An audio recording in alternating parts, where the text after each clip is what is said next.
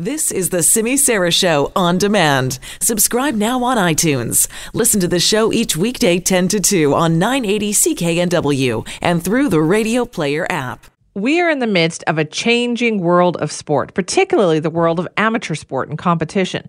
And at the center of that, high-performance Canadian cyclist and transgender woman Kristen Worley. She's the first person ever to successfully sue the International Olympic Committee for a human rights violation and against all odds competed to be an Olympic athlete.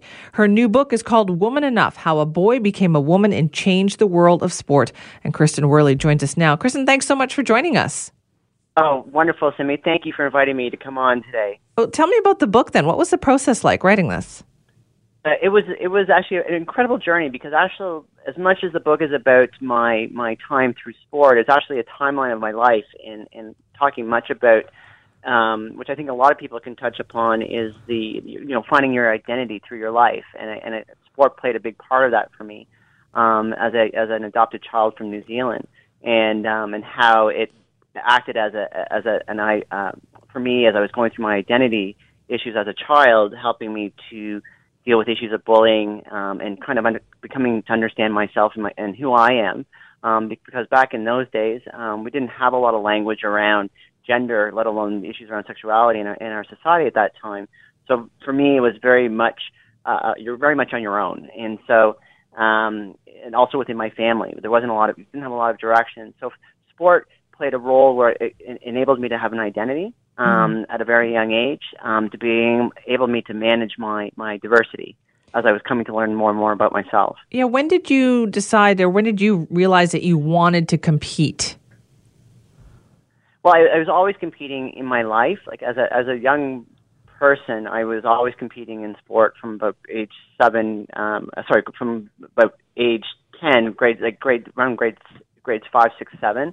And as I discussed in the book, was talking about how I learned how to run and learned how to run quickly, in around age around 12, 13, and where I was able to create an identity away from where I was getting bullied at school, where people could accept me and my peers could accept me, and then I went on to a career in water skiing before my career in cycling at the international levels and competing for Canada at the World Championships, and then at a later date is where I decided where water skiing was an Olympic affiliated sport, but it was not an Olympic event. So I always wanted to go to the Olympic Games and chose sport, which became cycling, which I cross trained for my water skiing at the time. When did you start to run into obstacles and realize that, listen, you were going to have to fight harder than everybody else to compete? Oh, pretty much from. It was after my transition, because actually I transitioned. I actually broke my pelvis when I came into the sport of cycling at a competitive level, and I actually decided at that point, because of the severity of the break of my pelvis, I never thought I'd let alone ride a bike, let alone do sport again. And so I actually went back to school because I actually took time away. Many of my friends had gone on to university at the time, in the regular, regular structure way of schooling in Canada. But I delayed my university moves because of my interest in high performance sport and wanting to go to the Olympic Games. So I actually delayed it at that time, and I actually transitioned in that time. So it's almost like, for me, it was like somebody was putting the brakes on for me, saying, you've got to go through this life experience before you can get on to your next level in sport. So I kind of look at that with the breaking of my pelvis, because when I then decided to come back into sport, it wasn't an easy decision because it was after several years, and it became an issue for when I got involved with a young girl from at the time, which many of your listeners may remember, in Vancouver, Michelle Dumarasque, who was a downhill mountain biker back in the early 2000s. And the sporting community came to me for help at that time because they knew I'd been through a transition myself. And what was that like then? You probably thought, oh, okay, this is the next obstacle, right? But then this obstacle proved to be pretty big. It was absolutely, and I realized at the time with Michelle that because we saw in the media, we saw in sport, not knowing how to deal with athletes who have been through transition, and I realized, which I realize now is kind of the story for me became.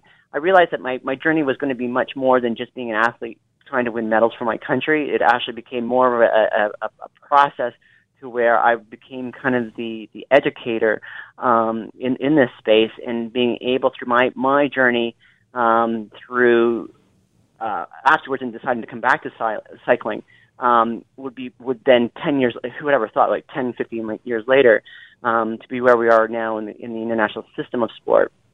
Through my journey being the challenges that I went through and the oppression I went through here in Canada and internationally that impacted my health and my ability to compete, ended up being now leading the guidelines and the principles of human rights in the global sports system for all athletes. Well, and what was that like for you? Like in the heat of all of that, in that fight, in that debate, that discussion, it must have been very difficult for you.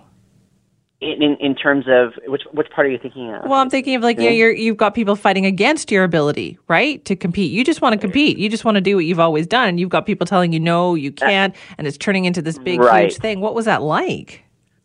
It was a big thing to take on, because the system of sport here in Canada internationally is run through the Olympic movement, and there's a function what we call the autonomy of sport, and so the IOC had created policies, which we now know through the legal piece that we worked on here in Canada, which became the kind of the foundation of this discussion, is that their policies were being created by an institution, a private institution in Europe, or in Switzerland in this case, being then policies being put out to 206 nations under the Olympic movement as being the directive of athletes' participation in sport, let alone in Canadian sport.